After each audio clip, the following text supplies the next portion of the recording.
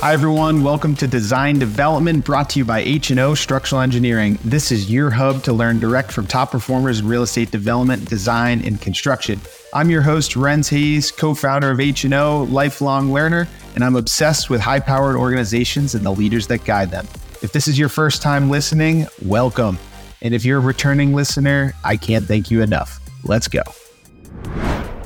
Today's guest on Design Development is Lizetta Fennessy. She is the general manager and leader of the Eastern Business Unit for Haley & Aldrich.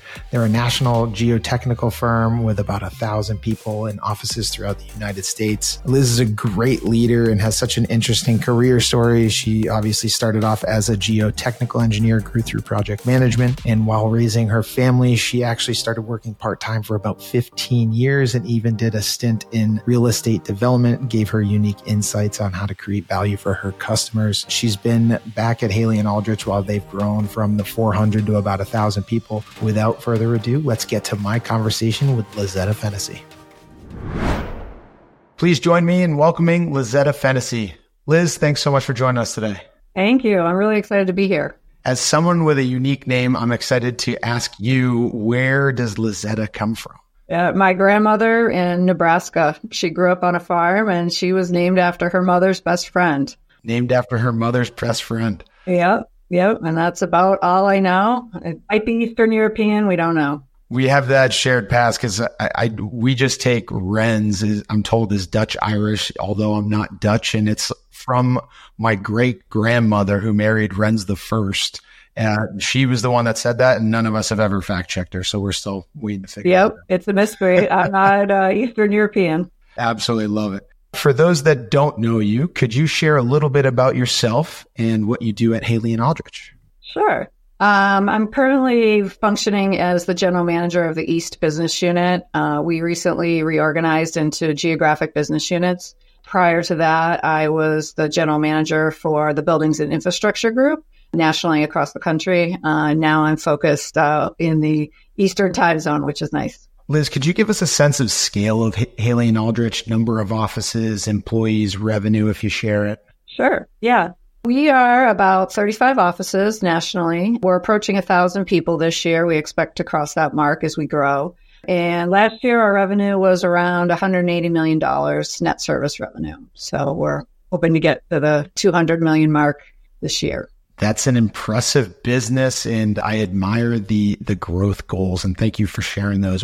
When did Haley & Aldrich start? How many years in business do you know? 1957. We were actually an MIT startup back in the 50s. MIT startup in the 50s? Yeah. When you think about MIT startups now and all the tech and biotech startups here, H&A actually came out of MIT and Harvard, where Harl Aldrich and Jim Haley were. And, we were in Cambridge for a long time. So we've been over 65 years at this point. Started as geotechnical engineers only. And over time, as our client needs grew and the world changed, we added other disciplines, things like environmental engineering and science, a lot of geology, things like that. And, as the world continues to evolve, we add services that make sense for our clients that they want to use us for.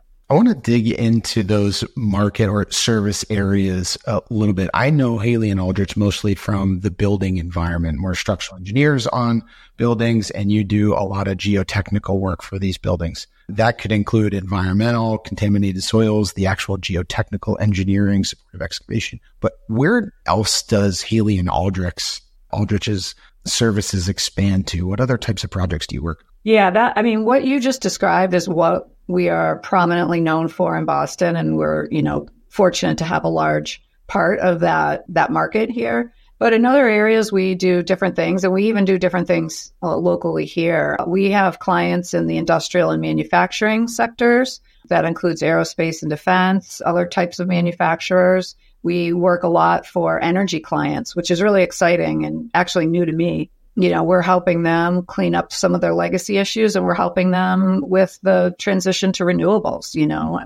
with wind energy and the transmission and distribution that's associated with that.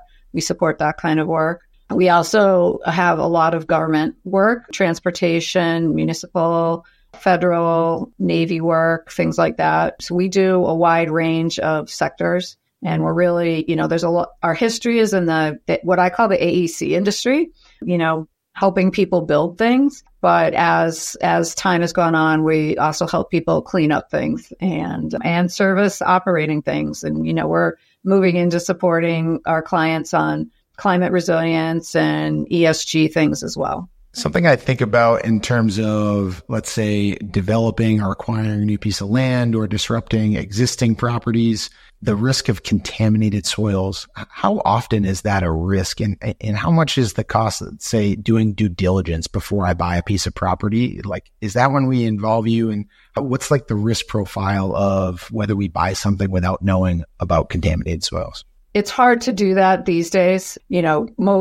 Most owners are aware that they need to be thinking about that. It's pretty rare in our world that we see someone who has no idea about that. But we really do provide a lot of value in those early due diligence studies, both on the environmental end and the geotechnical. Hey, what are the premium costs that we're going to have at this site? If we buy this site and develop what we think we want to do here, are there geotechnical issues we have to worry about? Are there flood issues that we have to worry about? And then the environmental contamination, which is almost a given in pretty much urban environments. It would be rare not to have an issue. It's really the degree of severity. But then when you're getting out to other locations, you still have to be mindful of it because you need to look at what's upstream. It may look nice, but you need to look at what's upstream, or you may need to look at, adjacent properties and things that may be impacting your site. So it really applies everywhere. Degree of severity is a good way to put it, because like you said, what's the chances of finding soil that's not contaminated in an urban environment is probably unlikely. Yeah. Geologists, in what way what clients are using your team for their geologists? What type of projects are they working on? Where does that come into the fold? We have more geologists than any other discipline in the company. And so they're really involved in everything. On geotechnical projects, they're helping us assess and understand the soil and its behavior. On environmental projects, they're really focused on similar things, but helping understand the underground and how contamination might flow through it, how it may be the geologic history may impact where things are going to end up, or how different materials, contaminated materials, where they might be in different types of material. Hydrogeologists in particular help with groundwater flow models, things like that. If a dry cleaner contaminates a site, that doesn't stay there. It moves. So hydrogeologists help us model things like that or other types of contamination. And how does the geologist interact with the geotechnical engineer? It seems like they're working in tandem. Yeah, ideally we're partnering. A lot of times the geologists help early on with saying, here's what I think we're going to find at the site. And then they're helping design programs to the exploration programs as needed. And then, they help us interpret the results on a geotech project. So, and they help us see nuances because the depositional environment that the soils were laid down in affects their engineering behavior. And we can't test everything, right? So that really helps us get a lens on where to focus that kind of testing if we need to do that. In a place like Boston, which has been studied to death, we're not turning projects into science experiments. And we tend to have a good history and a lot of experience to leverage it there. But on a lot of sites, you don't know what you're going to encounter. And you really need to start to plan for that as quickly as you can.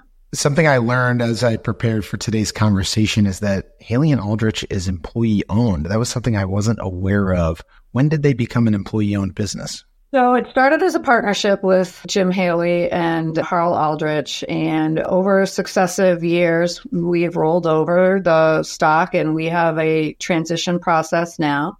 So we are about 25% employee owned. So we have a process where once you get to a certain level, essentially project manager level or equivalent, if you're doing something different, you can be considered to be asked to purchase the stock. And we're looking really to reward our best performers and the business partners that we trust with the stock. So they get an opportunity to buy shares at that point. And then over time, on an annual basis, we review folks who are interested in buying more and make decisions on yay or nay, depending on, how much stock we have in any given year and what what the individual's contributions to the company are. So it's a form of reward to our highest performers. Yeah, it's a great benefit to employees. I love the employee-owned model. And it seems like your team opted not to do an ESOP, an employee stock ownership plan. So this is a private stock sharing you're doing with your employees. Do you see that as a really big retention tool? Is it something that's appreciated across the organization? It is. And in fact, when we hire senior folks into the company, it's usually one of the first questions that they ask is, how soon can I get in? Right. And, of course, the consulting answer is it depends.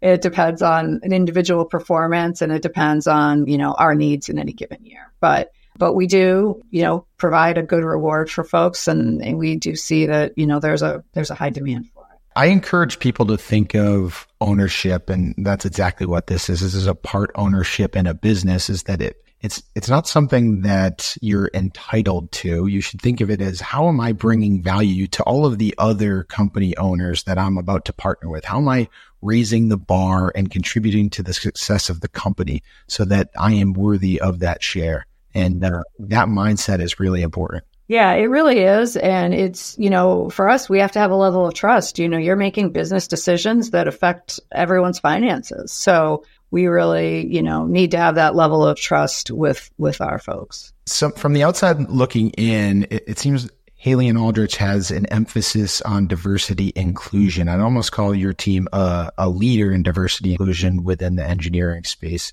Could you talk to us about that focus and what it means to you? Yeah. I mean, we're working on it. It's a work in progress as it is for many companies. We are about 42% female. So we're in the top 10% on gender diversity. And I can see that over the course of my tenure, how it's changed since I started. And it was, less diverse before I started from a gender perspective. We have work to do on the racial and ethnic diversity. And we view that largely as a pipeline problem. So what we sort of started to do is look upstream. Okay, we would like our company to be more diverse. Well, what does that take? It takes diverse candidates. Well, where are those diverse candidates? Well, we're looking. They're there in places, but there's not in everywhere, and it's a little bit harder. So we've gone upstream to high school, and we have started some programs. Boston is our largest office and our oldest office. So we started there and developed partnerships with two high schools, Dearborn STEM and Charlestown High School. We're also partnered with UMass Boston and Bunker Hill Community College. So with those four educational institutions, we're doing a mix of things. Some of it is exposing younger kids to the engineering world or the geology world. If you don't know about this, you don't know, right? And if you think back, like, you need to be focused on math in high school to get, the education in engineering. And so we're trying to expose kids as early as sophomore year to the world that we're in so that they can adjust their classes to help them give the best shot. That coupled with, so that's educational programs in schools. But the other thing that we're working on, and it's been growing over the last 3 or 4 years, is internships in Haley and Aldrich. So we have the very traditional hire a civil engineering major in college and, have them do productive work for us as best we can in the summer, or, a 6-month co-op or things like that. So we have that. We've done that for years, but we now come up with a new program that is a little bit more concentrated and it skews younger. So we'll take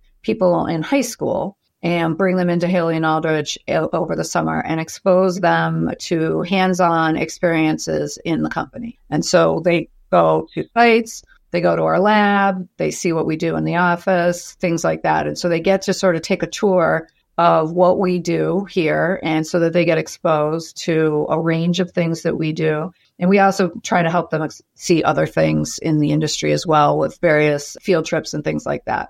So the goal is so that they can see what it would be like, and then we hope that they come back to apply to us, but we'll consider it a win if they end up anywhere in the building industry, just to increase that pipeline. If for anyone that's running a business, if you want to be a leader in an industry, these are the types of things that you have to do. Yeah. to become that leader because you're paving the way. You're taking a proactive approach. It's a lot easier for a company to just say, hey, diversity and inclusion is important, but we're not getting the candidates coming to us. But it's like, what are you doing to create the pipeline of candidates and give them an opportunity at your company? How are you attracting them?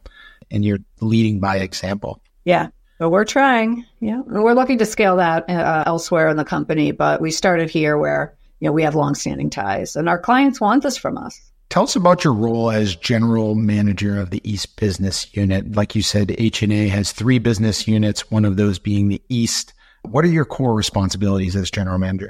My fellow general managers and I joke that all we do is generally manage. All we do is generally manage. I know it's an interesting title, right? It's like at face value, you don't necessarily know. Oh, yeah. It scales from restaurant general managers to hotel general managers to, the Red Sox have a general manager. So I'm looking up at the Red Sox, not at the restaurant. But yeah, it is really very general, but it's operational responsibility for the book of business in the business unit and the people, their development and growth. It's at this point, the East Business Unit's a little bit over 300 people, and it's represents about $74 million in net service revenue. So it's anything from, hiring and staff development to, reviewing contracts and making sure that we're making good business decisions, growth strategy, when are we opening offices, who are we hiring, where are we trying to go. I work in conjunction with many people in the company. We have market leaders focused on all of our markets, my fellow general managers and other leaders to see where we need to skate to. But when it comes down to getting it done in my geography, that falls to me. And if I think about this correctly, so you're overseeing a team of about 300 people. That's correct. And then so there's a general manager of the other business units. And within your team, there's other market sector leaders, there's principals, project managers, and all of that staff. And you're essentially overseeing all of that operations from HR to the design process to the revenue that they're bringing in, the sales. Yeah, unfortunately, we have corporate departments supporting everybody, but I'm the interface if necessary. And that was the next piece. As I understand the organizational structure, there's an executive team of your typical CEO, COO, CMO that kind of is overseeing all of the business units. In strategic planning, is your East Business Unit sharing lessons learned, shared processes across the business units? How do they interact? Yeah, we do. We talk about that. And, in any matrixed organization, you have, are you talking through your technical disciplines? Are you talking through your markets? Are you talking through your geographies? Are you talking, we have specific, principals meetings where, the most senior folks in the company talk together about challenges. We're a collaborative company, collaborative almost to a fault. So we are, talking frequently across all of those channels to make sure that we're focused on what our clients need. That's really the number one thing is, we exist for our clients and making sure that trends that we see in different geographies are shared so that we have an understanding. And then the same with our employees and their development. I mean, that's the next thing is, it's really important that we make sure that everyone that is working here is having, the best possible career we can give them. I want to take a trip down memory lane. What inspired you to become a geotechnical engineer? So I wanted to be an architect, and I went to UMass Amherst, and they didn't have architecture. So I majored in civil engineering and probably sleptwalked through it for the first couple of years. I was just doing it. And junior year, I took soils class and I had this light bulb that, what? You can play with dirt and have a job at that? Like that just occurred to me, The early part of civil engineering is very structures focused. And it immediately got me interested in my major. I started focusing more on my major. I started doing better in school, and I certainly started to care a lot more about it. At a big school, you could focus on a wide range of things. And towards the end of my tenure there, I started to focus on my academics. So I really got excited about it. And, as a kid, I played with Legos and trucks and Tonka trucks in dirt piles, and I liked making roads, and I liked making buildings. And so I got excited about it, and, went on to grad school, and, it was a great experience, a great opportunity. What a cool story. An aspiring architect who finds himself in civil engineering and falls in love during soils engineering class in junior year. Did you it seems like you joined H&A right out of college. Yep. It was my dream job. Who was someone you looked up to early in your professional career?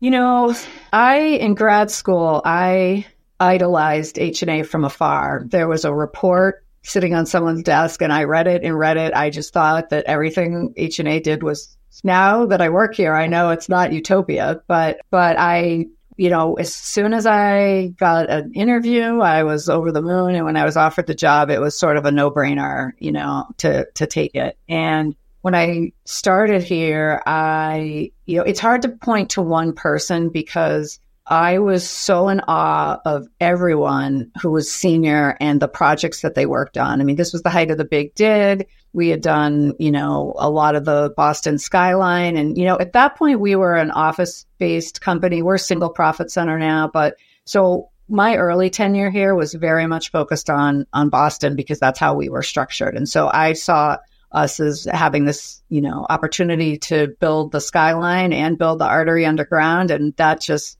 had me over the moon. But, in terms of folks that really, inspired me, one of my earliest memories is the first time I met Maria Gorsica. So, it wasn't as diverse gender-wise as it is now. And she was one of the few senior women. And I just remember seeing her walk down the hall one day and being like, who's that? There's another woman here. And, she's actually next to me on the other side of the wall here. And, we've had a long and fruitful relationship since. But, many others as well. Mark Haley's been a great inspiration to me. Joel Mooney. We've had a lot of folks here who are, really taught everyone here a lot and, helped us maintain that client focus and pragmatic solutions. That's what we've been focused on. Now, seeing her in a leadership role early in your career, did that kind of inspire you to chase more of a leadership role and advance your career? I suppose I should say yes, but not really. I've always been a person who's been focused on doing my job.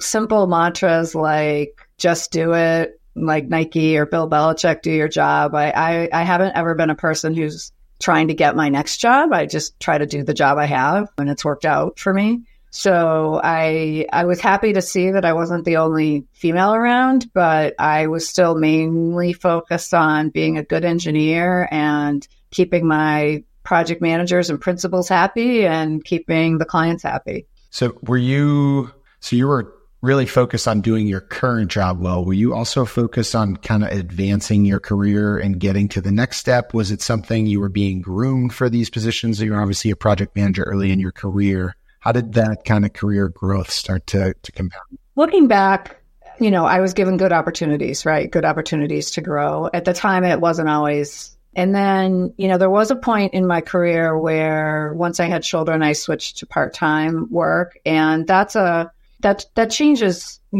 how you work. I mean, I had to be selective about the work I took on working part-time. And just for a trip down memory lane, this is before laptops, before cell phones. So if you weren't in the office, you weren't working. And so to be part-time meant that you had to be working on a team that could tolerate your absence for, a period of time. And so that at that point in time, my career still progressed, but slower. If you're doing half the work and you're only taking projects that you can be successful on, it changes the work that you do. And so I did, I was making progression and then slowed down a bit, and I was fine with that because this is a great conversation. About how many years into your career did you make the decision to go part-time? 7, I think. 7 years. So you're an established project manager. Like you said, you're very driven to do your job well, be accountable, be responsible.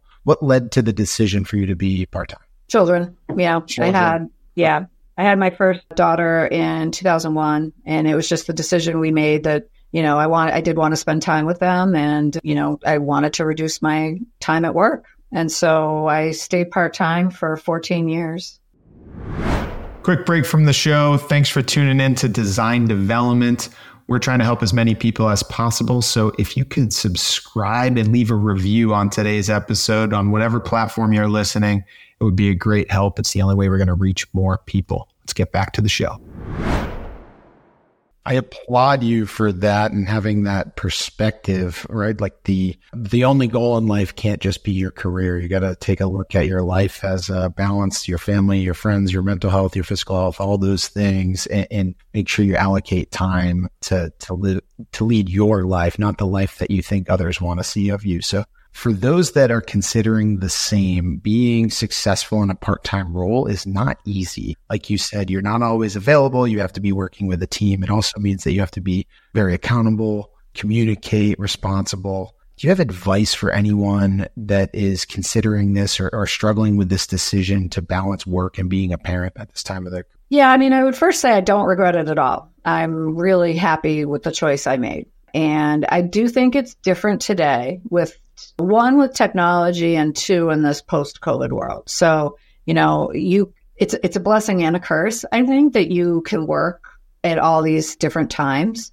So I think a lot of parents appreciate that flexibility, that they can do things at different points in their day, and they can make it up at night or really early in the morning. And so to be part-time, you're doing that as well, right? And I always took it, I always had the attitude of, I'm not available right now. Doesn't matter if that's because I'm, feeding my kid or I'm at a meeting. All you need to know is I'm not available right now. So I kind of kept some boundaries. Not everyone wants to keep those boundaries, and some people want to be very transparent about what they're doing when. And I think either is fine, but that was my choice so I could have some boundaries between work and home. So I think today, if you're going part-time, you need to consider what boundaries you do or don't want to set, because you could work at any hour of the day and get your job done full-time or part-time. And you need to think about what your priorities are and set those boundaries that make sense for you.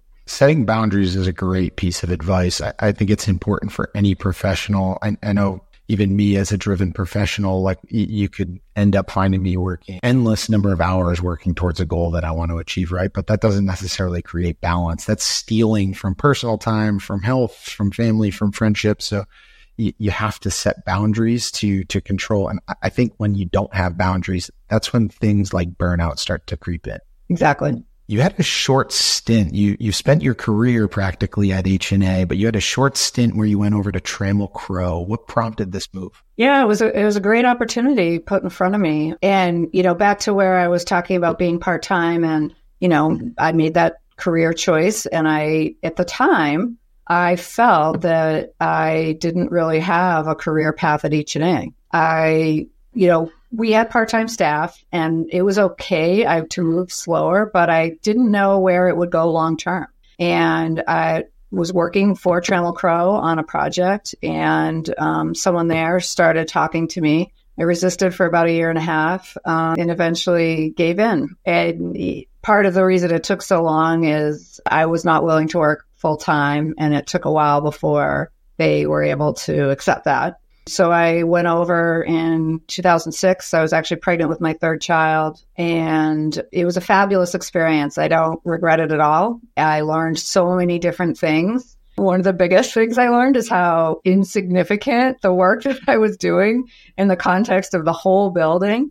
The minute you're out of the ground, no one's thinking about the geotechnical engineering anymore. They're thinking about, how fast can we get the steel up? When can we get the finishes in? When can we open? We need this date. We need to market, all those things. So it was a fabulous experience, until the Great Recession. That's a good perspective, though, for anyone. You got to be aware of where your service and your value lies in a project, and putting yourself in the shoes of your clients is probably one of the most powerful exercises. I really learned to, we have to provide value for what we're doing, and we have to make sure that, our clients are able to, build their buildings or clean up their contaminated site in the most effective way possible. We need to be providing value because our value is pretty much invisible, really. And every extra dollar spent underground, in a building is a dollar not spent on a light fixture or carpet or wallpaper or anything like that. So, it is really important to make sure that we're providing that value. Such a great insight. We share that same conversation here and structure. 99.9% of the buildings, the structure is completely covered up, right? It's not a part of the overall. So it's money that you don't necessarily see, but it helps create the space that brings the value to the property. So that perspective is super valuable. So you mentioned the recession. Is that what ended up bringing you back to H&A? Yeah, I got laid off from Trammell Crow, and I was actually home for a little while. I'm pretty sure I could have beat down every door and not gotten a job in 2008, 2009. But I had 3 little kids, and, it was fine. And I learned a lot staying home, frankly. And what ended up bringing me back to H&A, I really wasn't even thinking about H&A. But Rebecca Higgins, who I know you know, and I were talking, and she had talked about how the company had changed. And I made an offhand comment like, well, maybe I never would have quit if I'd, known that they were going to evolve like this. I love that. Can you help share what changed, what piqued this interest? Yeah, but at the time that I was gone, or before I left, I should say, there was really one track, technical work, you became a project manager, you had to become a principal, and there was really sort of a, one size fits all model for advancement. And, while I was gone, they took a more open mind and started to, formally allow people to play to their strengths and sort of almost declare a major, and where, you could say, I'm going to be really technically focused. I'm really going to focus on managing projects. I'm going to focus on the client relationships and making sure that our clients are happy. And you can't ignore any of those things, right? You have to, but let's face it, there's a lot of terrible project managers out there. And there's a lot of people who shouldn't talk to clients, and so we were allowing people to kind of find the best path where they could be providing that highest and best use to our clients and not be forcing like square pegs into round holes. So when I heard that, that was what I thought was more interesting. And that's got me talking. That's a good takeaway for any small, mid-sized business owner. Do you have a sense of scale? How many employees were they about this time when they made that transition? Maybe 400. 400. Yeah, because you're right. Like the traditional AE model is you come in, you're a project architect, design engineer, whatever that is, and you grow through a project manager to senior project manager to associate principal. That's like kind of the status quo for the path. And like you said, it's oftentimes trying to put a square peg in a round hole. And for a company to really create continued growth beyond those early stages, you got to open up. When you're small, you kind of need those positions to be a jack of all trades. Those are the people you need. But as you grow, you can create opportunity for these other skill sets to have career growth path. Yeah. And we also, from a cultural perspective, we wanted to move from a practice of consultants where everyone has their little fiefdom to a consulting practice where there was a lot more cross-communication in building larger teams. As our world became more multi, we went from geotechnical engineers where, one geotechnical principal could have a couple people helping them on a project to, well, now you need environmental practitioners and maybe you need a hydrogeologist and, maybe you need this or that. As the teams grew, you needed to really form a team versus a pyramid structure. So that was also part of the growth. So, and coming back to H&A, this new kind of organizational structure and career opportunities, what position did you rejoin? Yeah, something pretty unique. It didn't actually exist. They created a position coming out of the recession and having a need for more business development. And again, we were a single profit center at that time, but, all real estate's local. So I was hired to help with business development in the Boston real estate market and the higher education and institutional market, healthcare, things like that. Prior to the recession, in the private sector like that, our relationships and the phone ringing, kept us afloat. And that was a very nice position to have. Coming out of the recession, business had changed and we needed to sort of focus on advancing our position and making sure we understood where things were going, who was doing what. And we hadn't really focused on that before. So they had me start to do that. We've had obviously marketing and business development folks for years, but in this particular market, we didn't have a long history of that. It was mostly seller doers before that, and this started to kind of create specific business development focus. Yeah, and we're still primarily that, but we had to educate ourselves and change how we work. How would you describe your business development strategy, or at this time, and if it's evolved? I'm interested in that.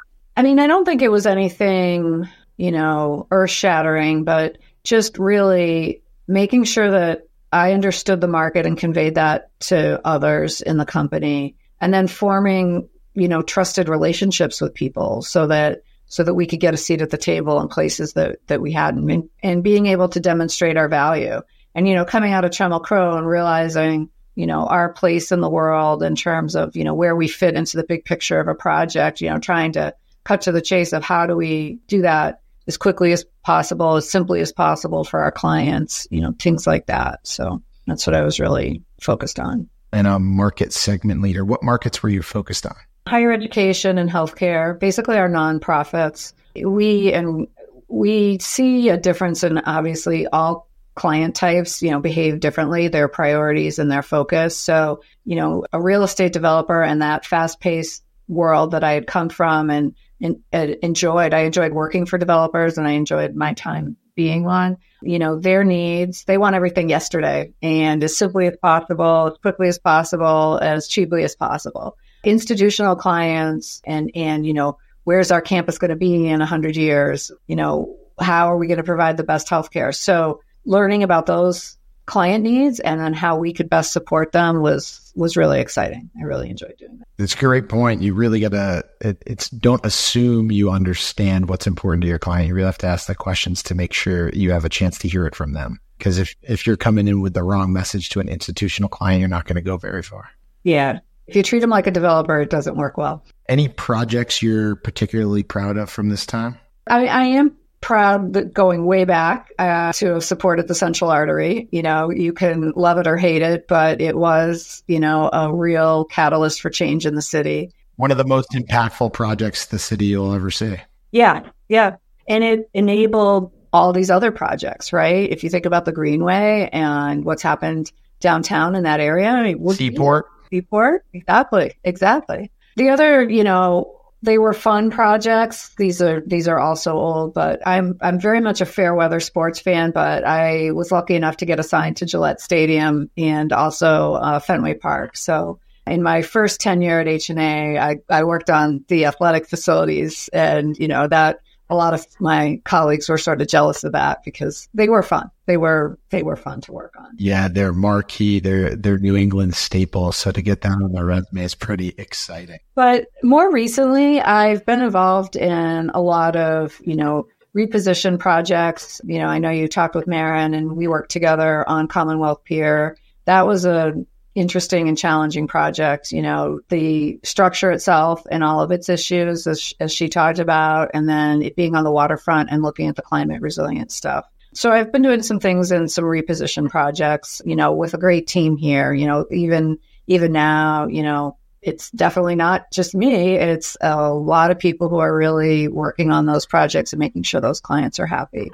That's some of the work in the Seaport has led to focusing on climate resilience, and so helping support other types of clients, either with existing buildings or in their design and construction, looking towards the future and how are their buildings going to withstand future events. And that's been very rewarding. I want to understand the growth, or how H&A managed the growth. And if I look at your career, you're the principal market segment leader in education and healthcare. And this is looking at that market sector nationally. You're leading a team. I think I read you're doing about 12 to 16 million annually. And this has morphed into you becoming the general manager of the Eastern business unit. So not necessarily market sector focused. You're now business units across the country. What kind of pain points or challenges were you facing as an organization that kind of led you to restructure how you run the business? Yeah, when I when I moved from the market leader to the general manager of buildings and infrastructure, I was still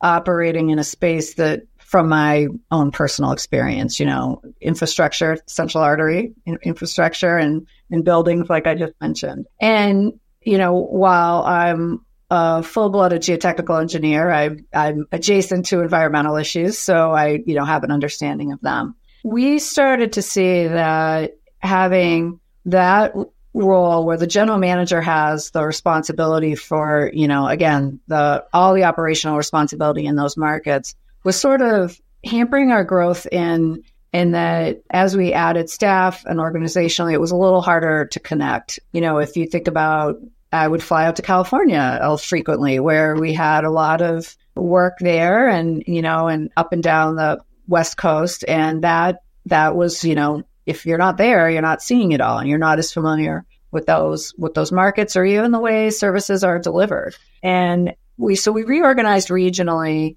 so that it's a little bit easier to scale. I have a group of people directly under me that I rely on a lot. And it was something that we created to help another, manage people. And it's easier to scale if you kind of have that managerial team beneath you. You can add more of those. And it also, a large part of the reason was to help provide our staff with, a variety of work. Every company has little silos. It's hard to avoid. I think one of your interviews, you talked about bridging silos, which really resonated with me because, they're hard to avoid. It's easier now. We often had people who would work on one type of project because they were in a certain business unit. And now when you're just in the office, you can do whatever kind of work makes sense for your career interests and what our client needs are. So you're not pigeonholed. It just gives wider variety for folks. Yeah, a term I came to learn that to make me better understand what it means to be pigeonholed. It's when someone is operating in their zone of excellence. It means you're really good, you're really productive, you're making the company money. So they just they subconsciously, whether it's intentional or unintentional, or they don't know how to change it, they just keep feeding you the work that you can do productively. But if it's not your zone of genius, you kind of feel pigeonholed because you're still interested in doing other things, but you're not necessarily getting that opportunity. So just understanding that, I think as an employee, if you're feeling pigeonholed, start using these types of things as context to show like, hey, I still want to do this work for a period of my time because I know it's productive to the company, but I need opportunity to build these other skill sets so I can continue to grow as a person. And we need well-rounded consultants. That's the thing. To be a consultant, our clients are relying on us for our experience. And if you only have experience in one thing, that's a challenge. So, it takes time, consulting takes time because you have to build that range of experience, but that's really helps our staff and therefore helps our clients. You're 100% correct. Something I talk about a lot. I got the language to articulate this is from Naval Ravikant. He talks about judgment and leverage. And if you're siloed, you're only seeing through a tunnel, essentially your own lens. Your judgment on bigger picture conversations is limited because you don't have the experience or the exposure to have the context to make good decisions. You're making decisions with limited information. So absolutely right. Training and development. I imagine as your team has grown from 400 people, you've reorganized the structure, you're giving people different career paths. That's not something you can just like set up an org chart and then say like, hey, I want you to go this direction. You go this. You have to give them resources to learn about the organization, learn about the skills required to be successful. How has your training and development program advanced over time? Yeah, it's a great question. Most of our training is serving clients, right?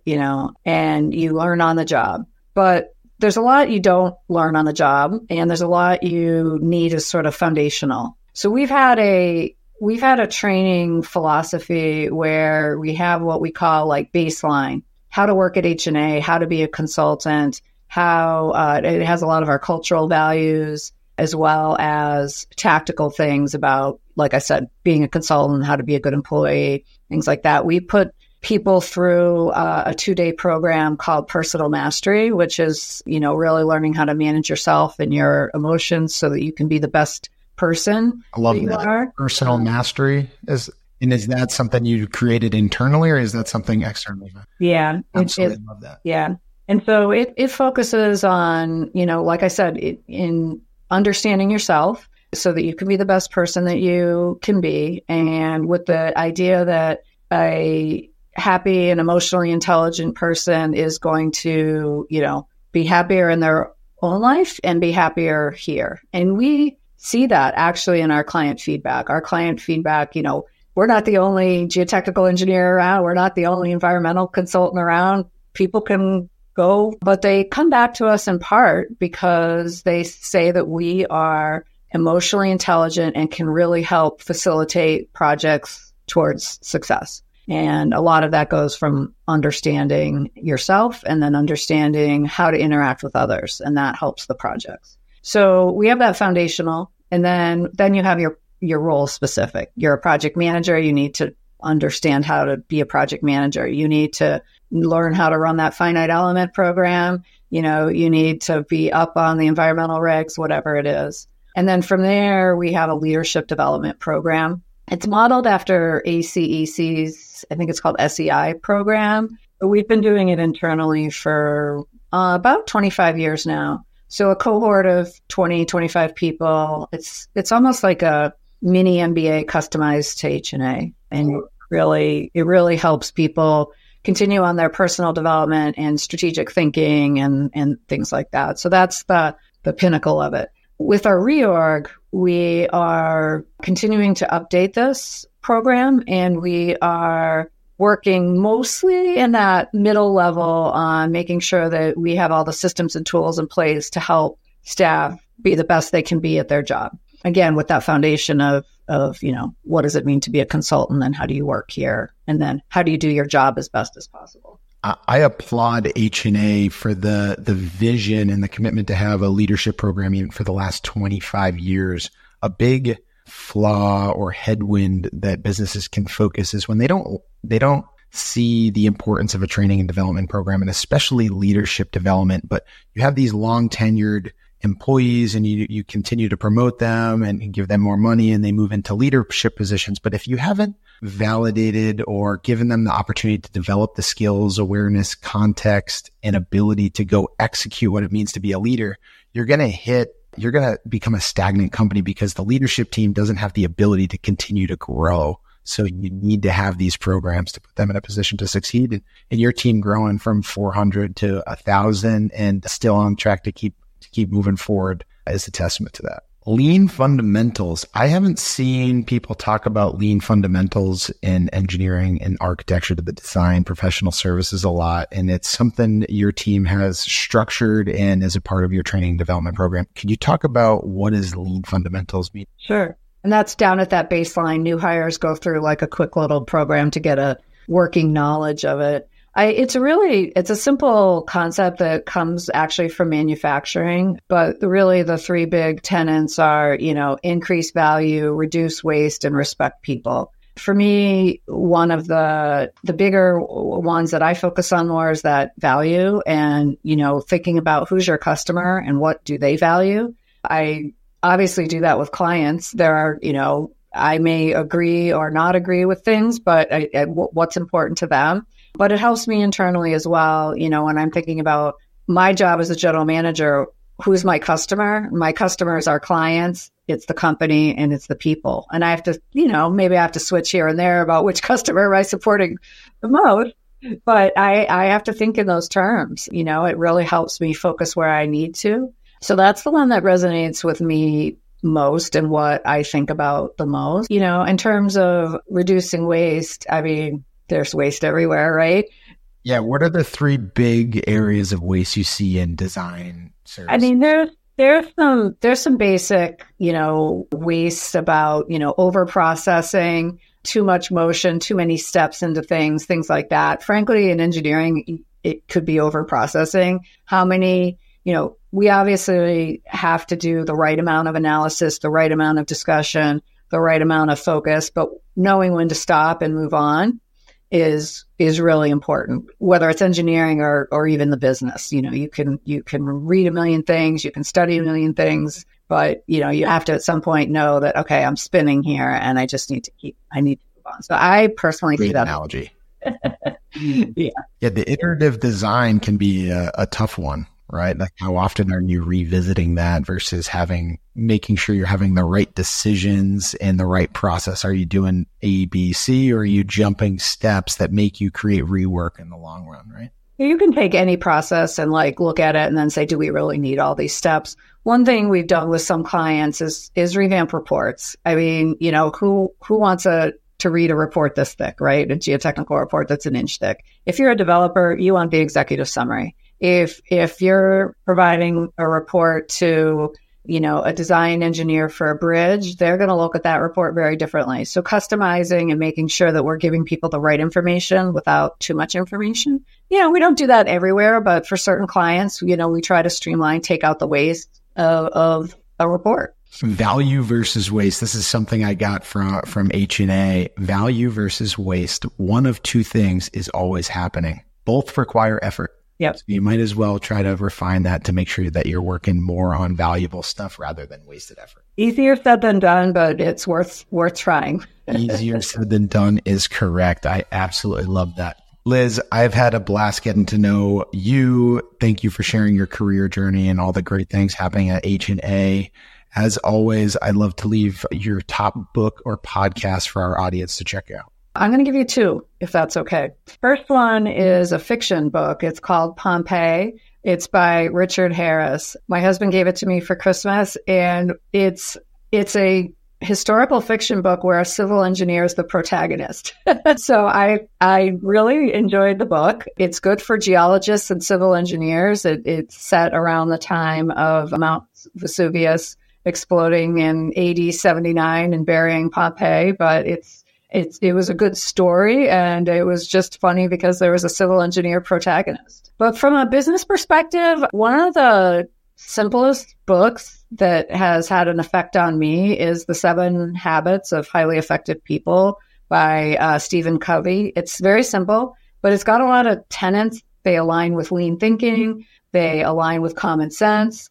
And, just the win-win stories in there, or the how to prioritize things. I've read a lot of business books, and a lot of them come back to principles in that book. So that's a good one. It's a staple, right? Yep. Liz, I wish you and everyone at H&A continued success. Thank you so much for joining Design Development today. Thank you. Really appreciate being here. Hey everyone, thanks for tuning into Design Development. Real quick before you leave, our goal is to help as many people as possible. We're a growing community and you're a big part of it. So just click that send button, send this episode to a friend, let them get those same insights that you got today. We appreciate you. See you next time.